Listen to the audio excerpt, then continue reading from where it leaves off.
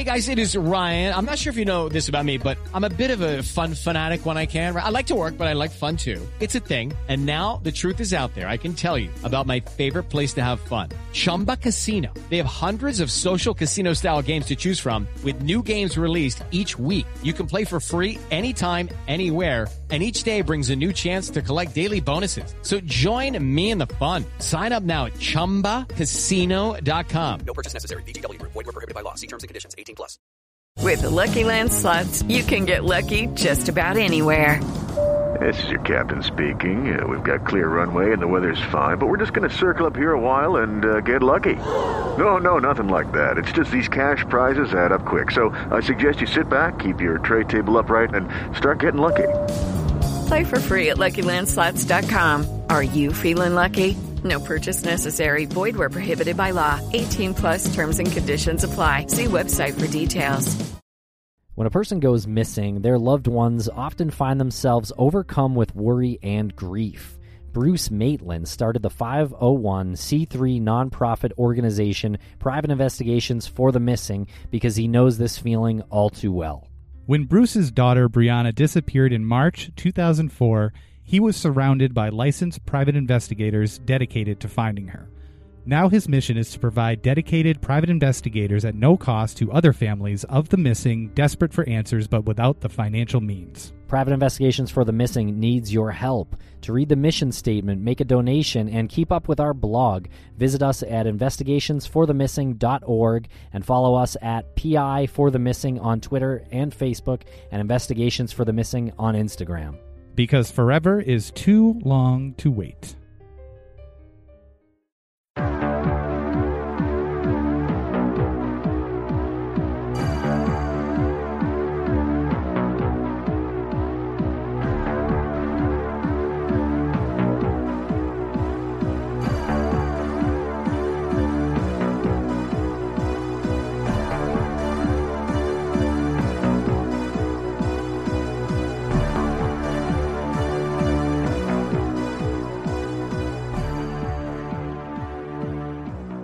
Welcome back to Crawl Space.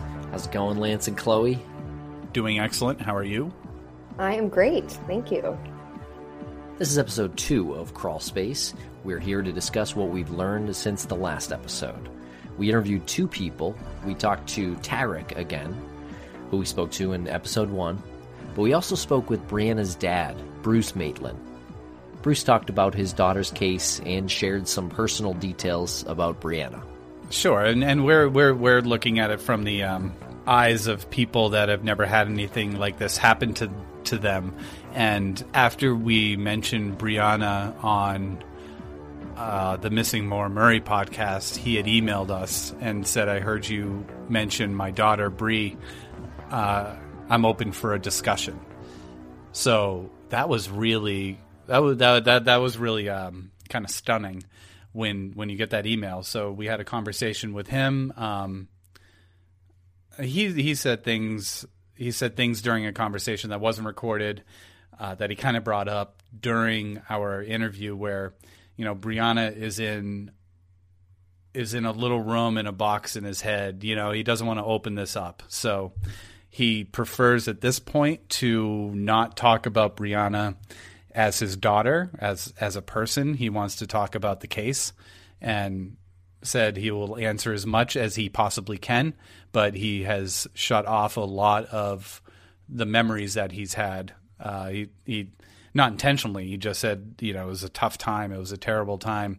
And he doesn't remember a lot of what happened in the immediate few months and years around that time. So the investigator, Greg Overacker, he said Greg knows a lot more. If you need some details, for that time frame, if you need some details, Greg will remember more than I will. It was an emotional conversation, but I think it was more emotional on our end. Every time that there was maybe even a little bit of a joke or a laughter involved, it's very surreal to have someone on with this subject matter with somebody so close to them. And it feels strange to make a joke. It feels strange to make a joke. And he would say something and start laughing at what he said, and it still feels strange to laugh. Every single word and every single reference and everything is just you want to make sure that it's you're respectful.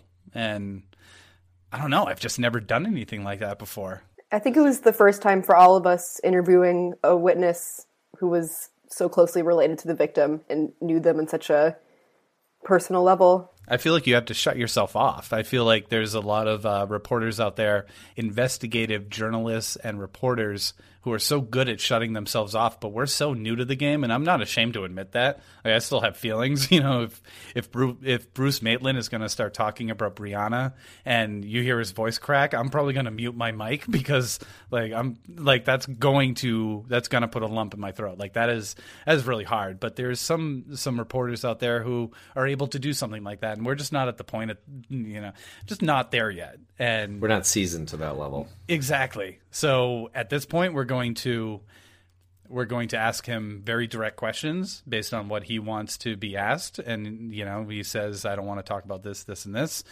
Fantastic. We'll figure out a way to talk about something else.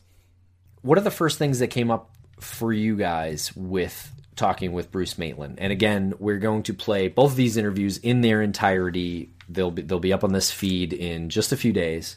But let's hear from you guys first. What are the things that stick out to you?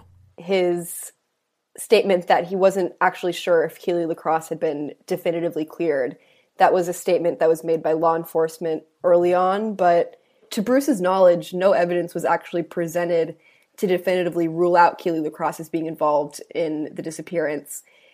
Police have previously said that she was ruled out, but they didn't add any additional details, like whether she was alibied or what that alibi might be. So I think one has to use their discretion if they are going to take that as fact, that the police just simply said that they ruled it out without any supplementing details.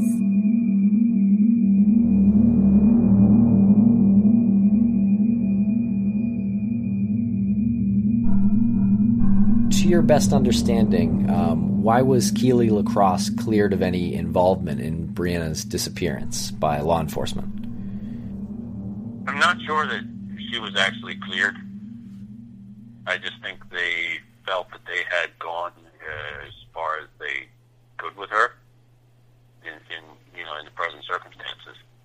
And a real quick follow-up to that, have you had any communication with Kaylee since then? No. I did interview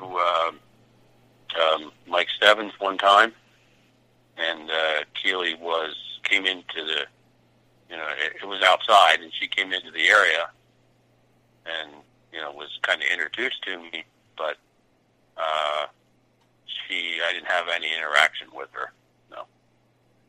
She offered up nothing. Well, there have been some reports that she might have been out of town with family during the time of her disappearance, and that there were also some reports that she was behaving in a way that was unseasonably smug when asked about the disappearance by Shauna LaBelle. I was wondering if you knew anything about that. I really don't, no. I know that at one point, I know she was questioned by police, and at one point she was involved in some kind of interstate drug trafficking charge or something, and she was facing some pretty serious charges. And the police interviewed her, in light of those charges, hoping that something would, she'd be willing to talk about something. But to my knowledge, nothing ever came out of that interview of value to them.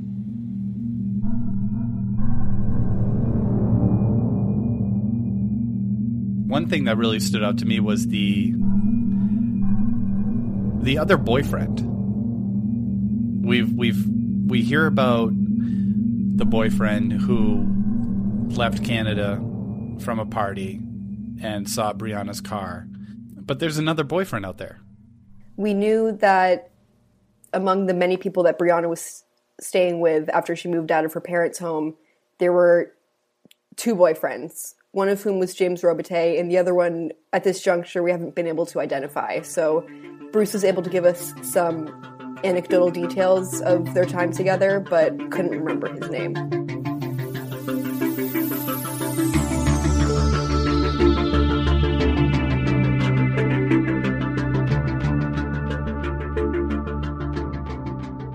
There was another boyfriend that she had in the local town, Brianna's age, and I remember her staying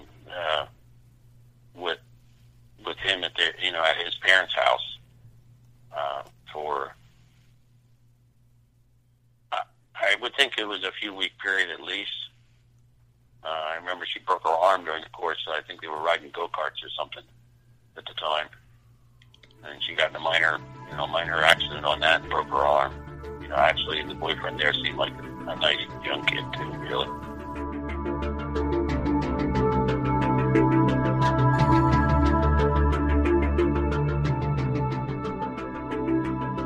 He seemed like this mysterious kind of character. I don't know how long they knew each other for. No one seems to know his name, right? We'd love to talk to him if he's out there, if he's listening. But otherwise, if his name isn't public, the police don't consider him a person of interest. Bruce doesn't. Tarek hasn't heard his name. Greg doesn't know his name because of the same reasons. Yeah, I'm willing to accept it that he has nothing to do with why we're doing this podcast right now. And I totally agree, but I'm not saying as a person of interest. I'm saying as somebody who might have heard a name or heard a situation that Brianna described to him as a confidant. She lived with him. That's an intimate relationship. Yeah. So maybe it's even something he doesn't even know. He might know. He doesn't even know he knows. Yeah, doesn't know that's important. Exactly.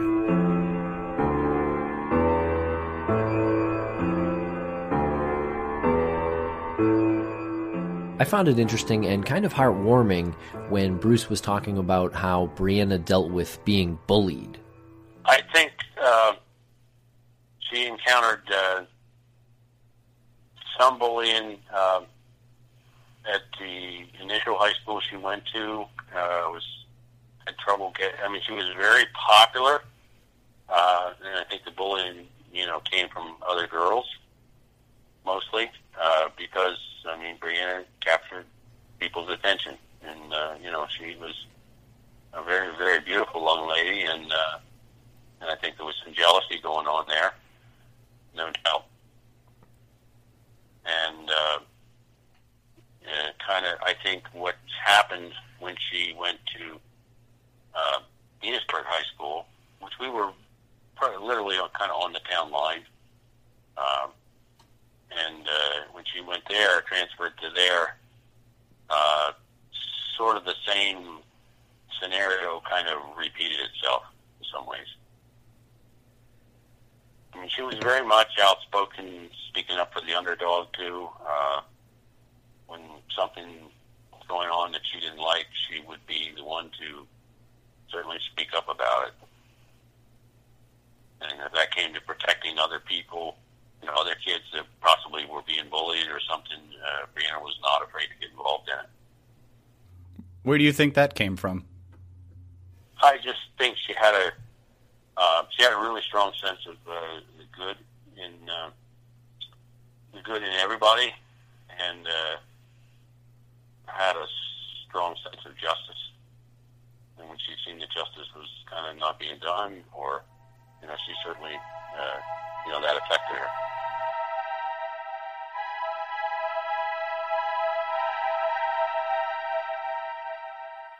I thought it was interesting and also very sad when he talks about how he felt like in the past he could rely on law enforcement to keep him and his family safe, but the events that unfolded with Brianna's disappearance was sort of a rude awakening and caused a major sense of distrust. And it's the same case with the media. He criticized a lot of media outlets for slanting the case and forming their own narrative to get better ratings or to appeal to their audience.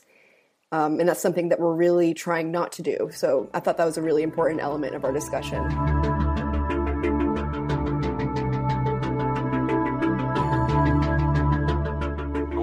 things I noticed in your podcast that I really liked is you just took a very open approach as to just kind of a general gathering of the facts. What I noticed a lot about a lot of the different coverages and stories and like the disappeared episode, I refused to really speak to those people because I had it with that kind of thing because, and it happened in that episode also, they tend to slant it. They take it where they want to go, what they think happened or their conclusions, and it doesn't matter who you seem to talk to, that they promote that end of it. And I felt that you folks, took a real open-ended to it, and you just can't help but wonder, even after all these years, that someone knows something important that has not come forward with it because they either don't know it's important or they don't want to, because at that point their whole life maybe will change. But the fact that people in the media, when the story is out there, at least know that it's not forgotten, and that and hopefully their life circumstances may change, or that they may actually then at some point choose to come forward.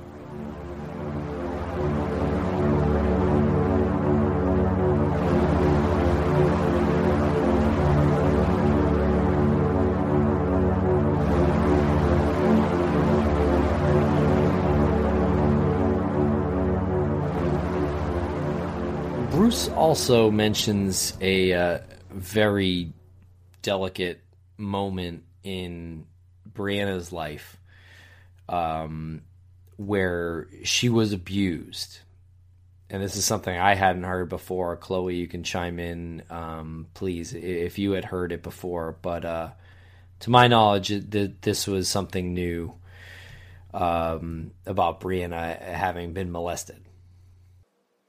Which is just horrible, heartbreaking information. I'm not sure. I think it's something that was discovered during the investigation. It wasn't something that the family necessarily knew about until after. It was kind of a residual piece of information that was dug up. I'd like to know who the perpetrator was to see if there was any type of connection again, but I think all in all, it's just a isolated and incredibly unfortunate situation that she was victimized in.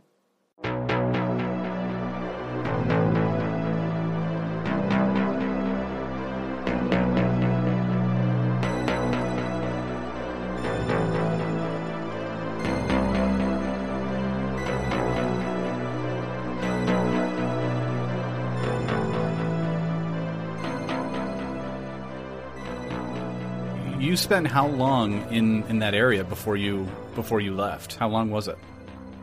20 years or so. And how long was it after Brianna's disappearance that you left? It was about 2 years. And was it due to the attention that you were getting from the disappearance? Partially. Partially was this is tough. This is a tough question. But because I have to kind of go back to stuff I don't really want to think about. But it was partially due to the attention. People would treat you very differently.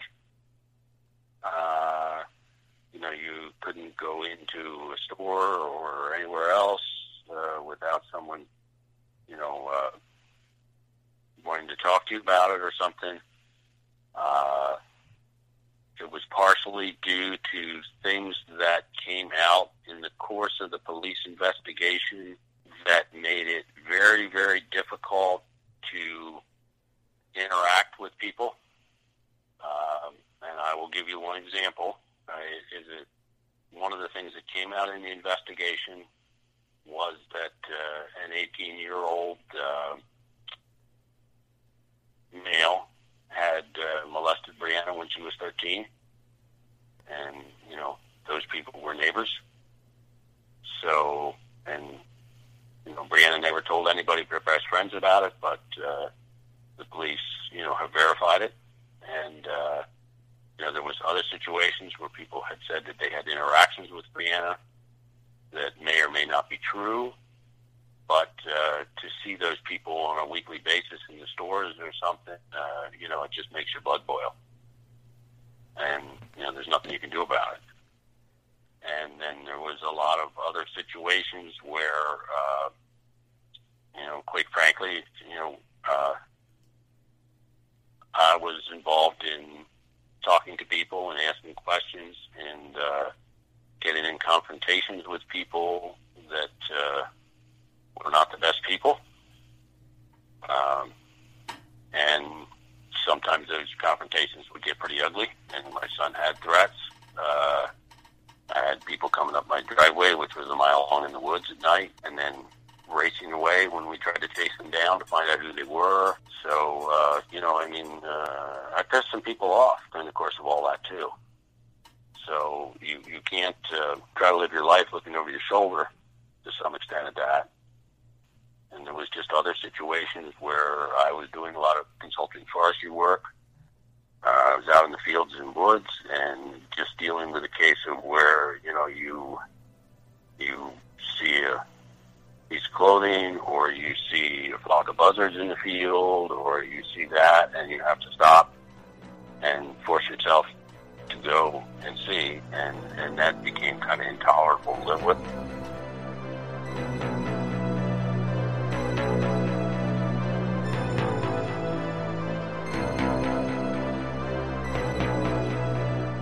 It took me a good 30 to 40 seconds to comprehend that he had actually said that Brianna was a person. Because it was very much out of the blue, right? That was a curveball. I didn't see that coming at all. And he said it, and he said Brianna, and I was trying to put it together in my head, like, did Brianna see it happen, or did someone tell Brianna? And then, no, okay, Brianna was the one. Yeah, that was something that really came out of the blue, and I don't even know what follow-up question would have been appropriate at that time. He gave a lot of information right there. But it's also terrifying to hear him say that this is the family of a woman who went missing and was maybe murdered, right? Maybe something awful happened to her. And this family is still getting threatened by people who they believe might have been involved in Brianna's disappearance. How fucking crazy is that to you? So, yeah, what is that, like a fucking power trip, right? Is that a power trip? It's like we got this. I personally think that this Brianna's, and who knows, maybe a year from now, we'll look back on this episode and we'll be like, wow, you were totally wrong. But I personally think that if something bad happened to Brianna, if she was murdered, I think it was an accident. I think anybody who was trying to scare her scared her too much. That's just where my head's at right now. If it was a murder. But if that happens, you escalate it, or people in the town escalate it to the point where they feel that's what is that cool? Like, what is it? What is it that you would threaten the family? Just let it fucking go. You've gotten away with this, or people have gotten away with something, even if you didn't have a part of it. Like, why are you threatening? How fucking crazy is that? Is that crazy, or is that just boredom? It's crazy to insert yourself in something so tragic and dark. I don't think that the actual people responsible necessarily were the ones that were threatening, because you'd think that they got away with it. So, like, why insert yourself further? I think it's people that are just like psychopaths that have nothing else to do with their time but mess with people that are only in the spotlight because of something terrible that happened.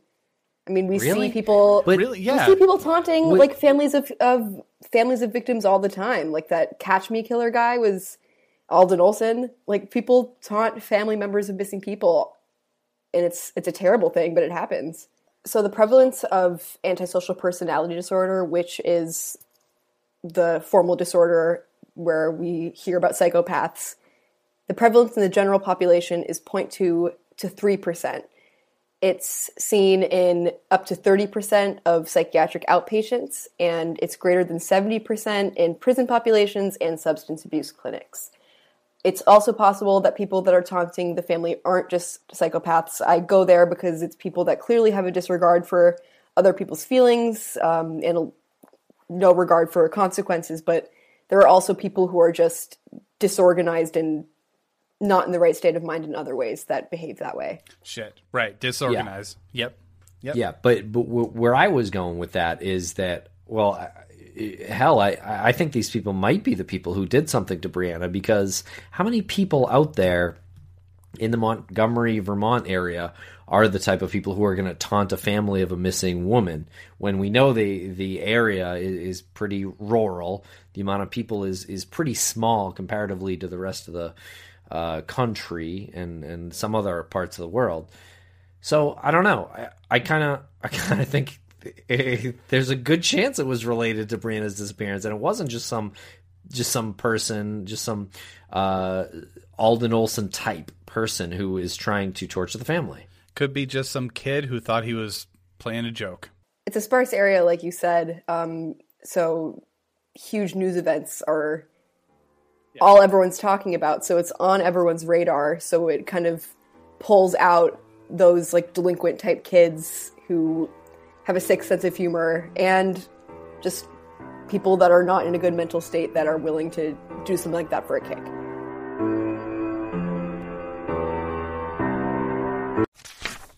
America. We are endowed by our Creator with certain unalienable rights: life, liberty, and the pursuit of happiness. At Grand Canyon University, we believe in equal opportunity, and the American dream starts with purpose.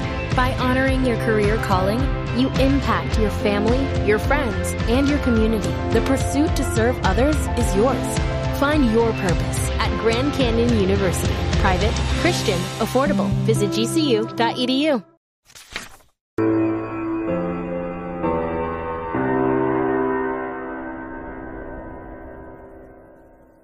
So let's talk about the interview with Tarek that we conducted as well. And this is the second interview with journalist Tarek that we conducted. And this one was a little deeper than the first one. But the first thing I think that is probably on all of our minds is the psychic talk with Tarek. That Tarek brings up a psychic and information that he has learned from a psychic, which he cross-references it with information he's learned from other places.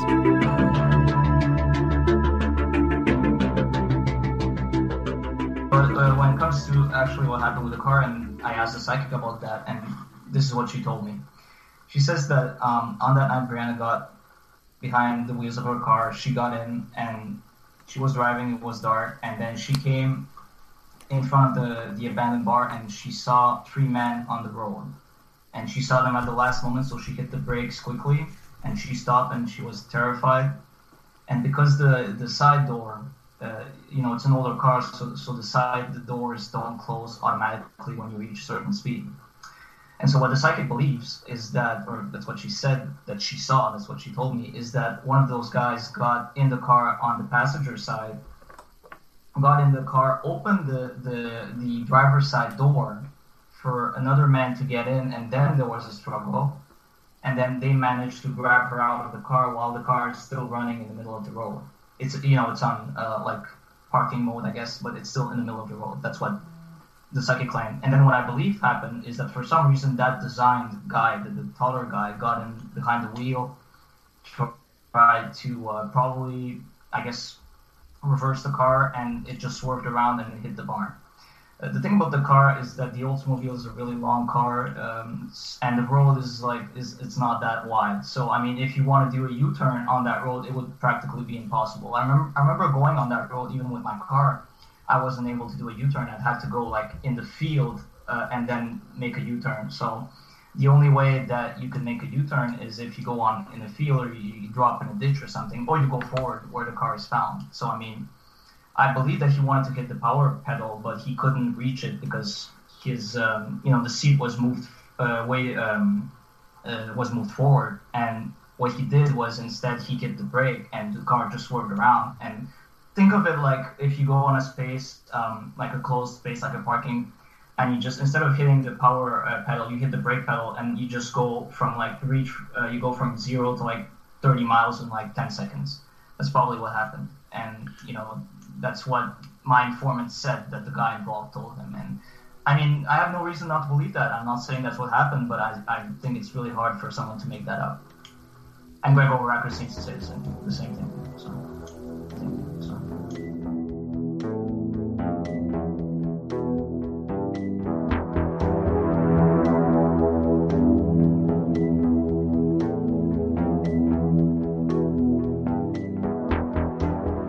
I think Tarek is a very sharp, young, ambitious, investigative journalist. I think he perhaps relies a little bit too much on the psychic and what that enables his imagination to do with this case. It's a very, very sexy notion to think that three men were standing in the middle of the road waiting for Brianna with shotguns, and she swerves off the road. Life's not like that. They're not waiting there. They're not waiting there for cell phone calls or walkie-talkie calls. We're talking about 17, 18, 19-year-old people. That means they have to wait there for every car. They have to have constant communication. This isn't in cold blood. This isn't. Maybe it is. I don't know. But this does not strike me as an ambush, because the psychic told me, and he references the psychic often, and some of it got cut. I just want to say. Oh, okay. I'm not sure how much of it is actually in there still. There's probably very little of it that's still in there. But he did mention it, and to the point where it is the first thing we have to bring up here. I just don't think, for the significance of whatever brought Brianna to that spot, was enough for a perfectly executed ambush based on a psychic's determination. Yeah, I mean, as we learned from doing Missing Maura Murray, a psychic's determination is not something that you want to lean on. This is a category of true crime that isn't exactly true crime. It sort of leans a little closer towards paranormal. Right. We say it all the time. We say, hey, I would love to go to a psychic. I enjoy going to the psychic because they are fresh eyes, a very intuitive mind, and they might give you something that you haven't thought about because you've been so in the forest, right? You can't see the forest from the trees, right? So you've been so in there, you can't see it. You get a psychic, they're more intuitive than you. They can give you some sort of like some insight to something you haven't seen yet. What I don't subscribe to is the details of three men in the road ready to ambush her. It doesn't make a lot of sense to me, because I think it would require some level of communication from multiple parties. So there's three men in the middle of the road. They would have to have some sort of idea of when Brianna would be coming down. So there was no cell phone service there. We know that. So did they have walkie-talkies? How sophisticated was this? And how many people saw them while they were waiting for Brianna to come down? How many cars went by? How long were they there? And if they were trying to be sneaky at all, committing a crime in the center of a main road doesn't make a lot of sense to me. Just standing in the center of the road, and not to mention that her belongings were outside of her driver's side door near the barn. So that seems to be where she was extracted, not on the road. It all screams of, we want to scare her, and it went wrong. We told her, hey, you get this thing to us or else. And I don't know what this thing is, and I don't know what the or else is, but she was delivered a message that was probably a threat. You get this thing to us or else, and you meet us here. And it was, we're going to scare you. And that scare turned into, holy shit, she's dying. Speaking of this moment and these people, and a few times we've heard something about the tall guy and the tall guy getting behind the driver's seat, and he's the one who crashed the car. And there was a genuine moment in there where I thought that the tall guy was Ramon Ryans. But it turns out that's not who the tall guy is. So let's play that clip.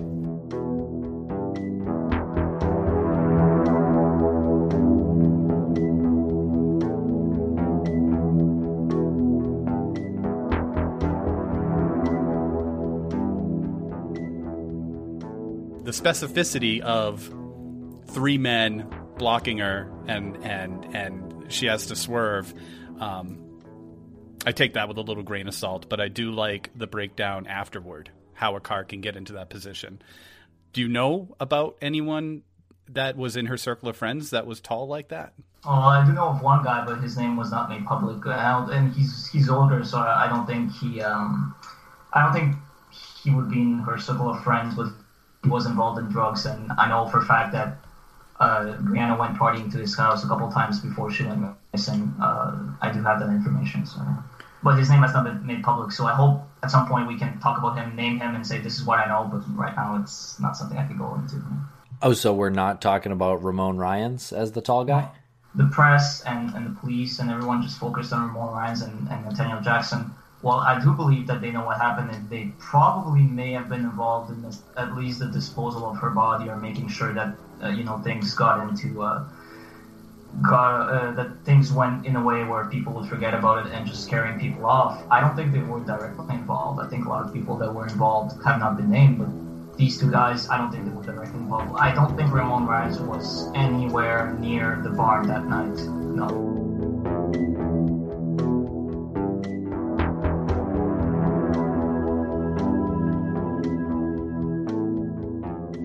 I think people are overcomplicating the entire scenario. So you have the car that is backed into the barn, and you need to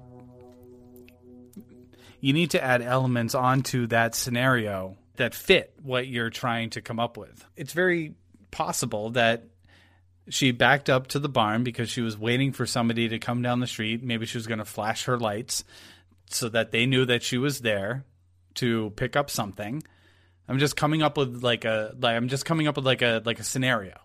And these people who show up, they're there because they want to scare her, and they accidentally, things escalate, and they accidentally kill her, right?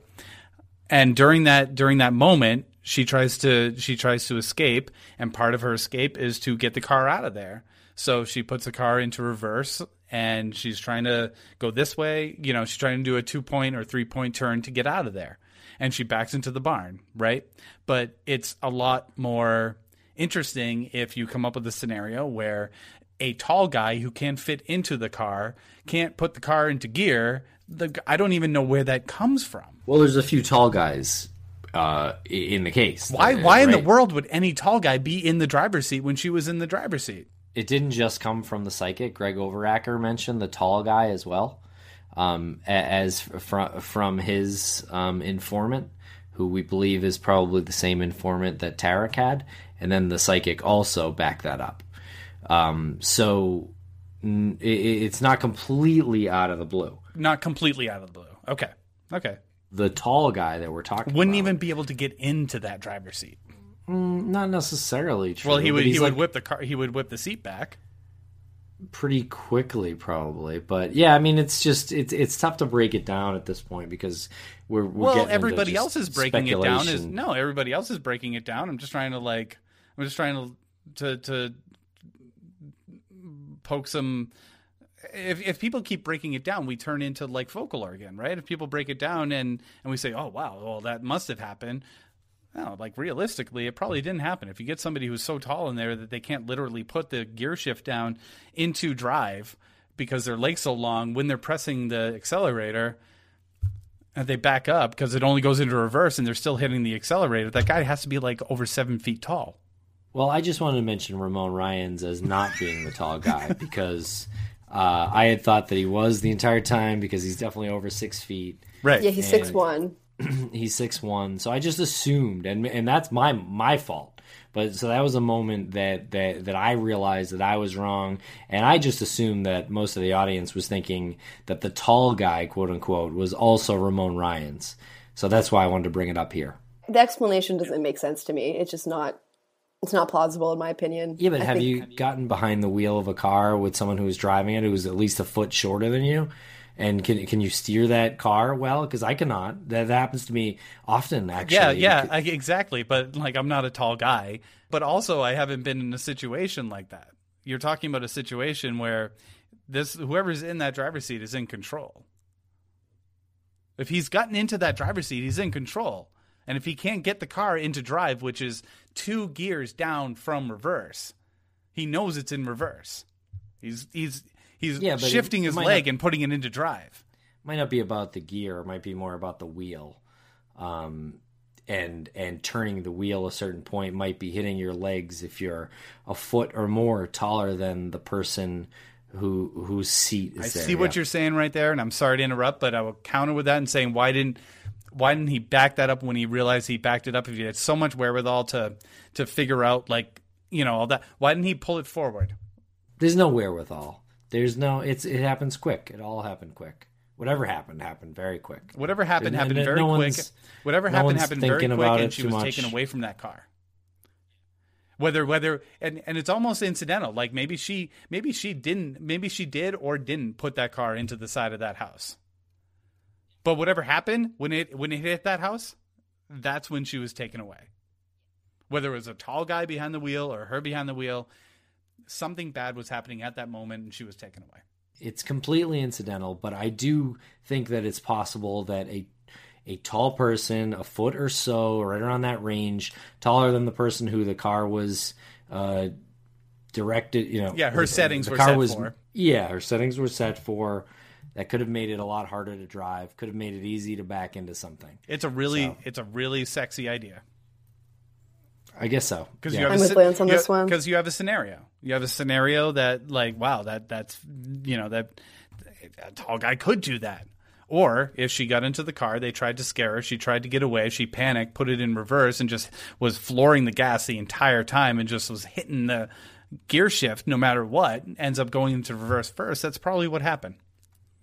Yeah, I mean, there's a million scenarios. I'm just saying that you can't just say that the tall guy isn't tall enough to where that doesn't make sense, that he would have crashed. So what doesn't make sense is that if Brianna, it's clear, at least to me, that Brianna was extracted by the barn because that's where the belongings were strewn around. So for the tall guy theory to work, Brianna would have had to have been extracted from the road, and that doesn't fit with what was left at the crime scene. So okay, good. Now we're getting somewhere.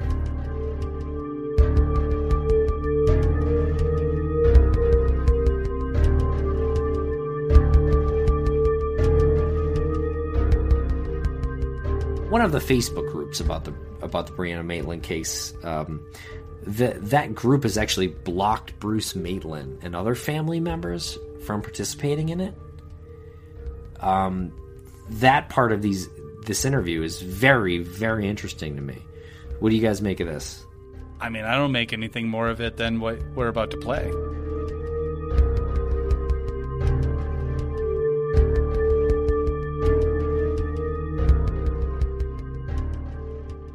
Some people there know things that, and it's not just me. I mean, a couple of months ago, they were on the Brianna Maitland Facebook page, not the Facebook group, the Facebook page. You know, the administrator said locals know what happened, but they're content with keeping the culture of silence. Well, I will say this, though. If you check at the family missing page, and this is coming, I believe, from Bruce Maitland, I just want to read what he said, and this was after I was told that he wouldn't let people on the page.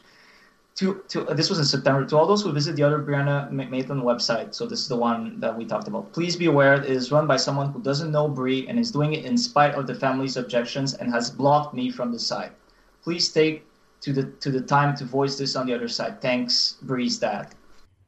So Bruce Maitland wrote that on which site? The Brianna Maitland missing family page, which is kind of like there's not a lot of activities. Once in a while, Bruce Maitland writes a message or something like thanking people or saying I remember Brianna because I saw this and it makes me cry or whatever. Yeah. So Bruce Maitland, who doesn't comment that often, only when it's important enough, wrote that to specifically say, just to let you know out there that he's letting people know this particular site is not endorsed by the family, and as a matter of fact, he's blocked. I didn't know that he was blocked, but Brianna's aunt, Tammy Fisher, did tell me that she went into more details. I have the email somewhere, but you have to look it up. But she did say that, that person doesn't allow the family in. Maybe we'll reach out and see if he wants to be on the show. That'd be great. I think a lot of people should be on your show.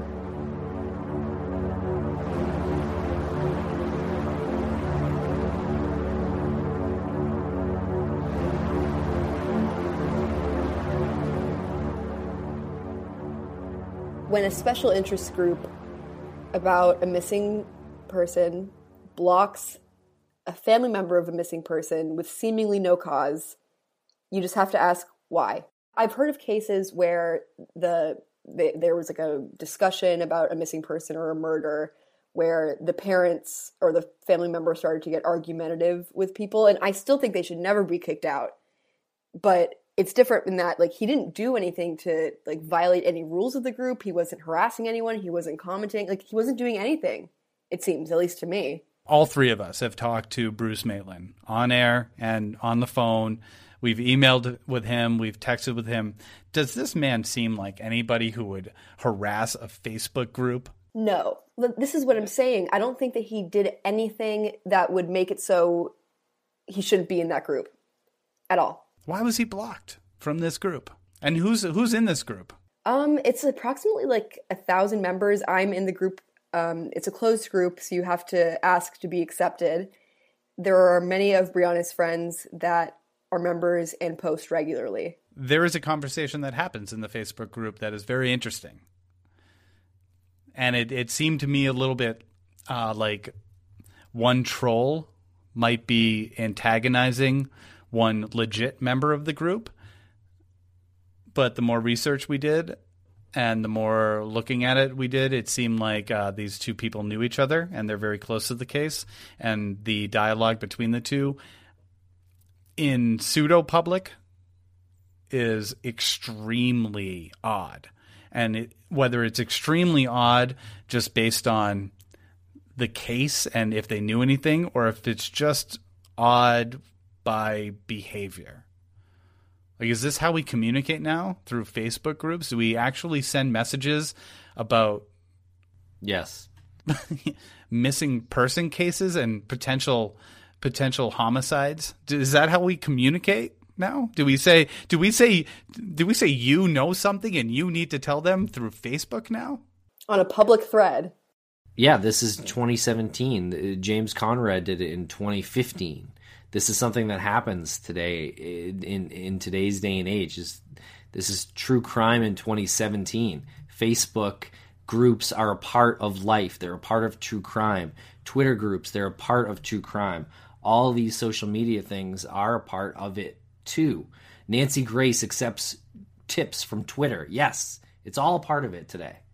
What's really frustrating is when you reach out to these people, like the people you mentioned, like Conrad. And I guarantee if we reach out to the people who we're talking about in the Brianna Maitland Facebook group, these people won't talk publicly. So where is it that these people are these wound culture people? Do they just want to get like their rocks off like in that group and say, I know something, you know something, you bored, you drunk, what's going on?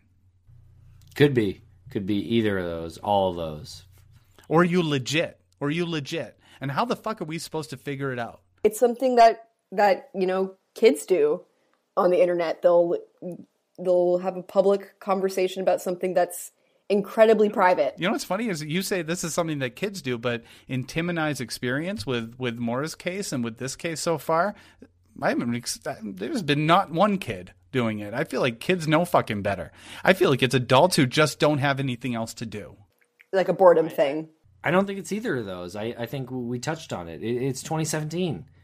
It's Facebook group. It's social media. I got this medium. Yeah. Social media is the same as a text. It's the same as a phone call. It's easier than a phone call. It's easy. And it goes out to thousands of people, and we're talking about it right now, and thousands of people are listening. It's what it is today. But you know what? You put your name out there, and the second we mention your name, all of a sudden, like, you violated my privacy. You've been you doxed me or something like that.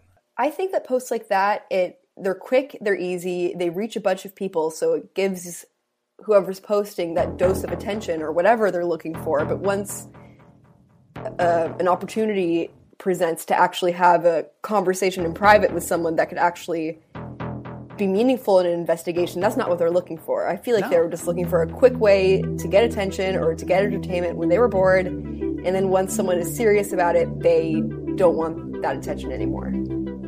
Yeah, like, holy shit. Yeah, what have I done? What did I do?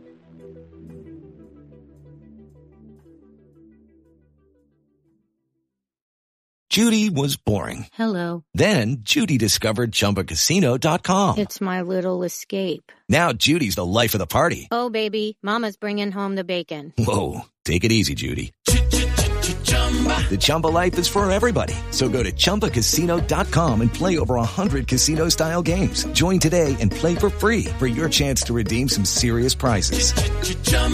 ChumbaCasino.com.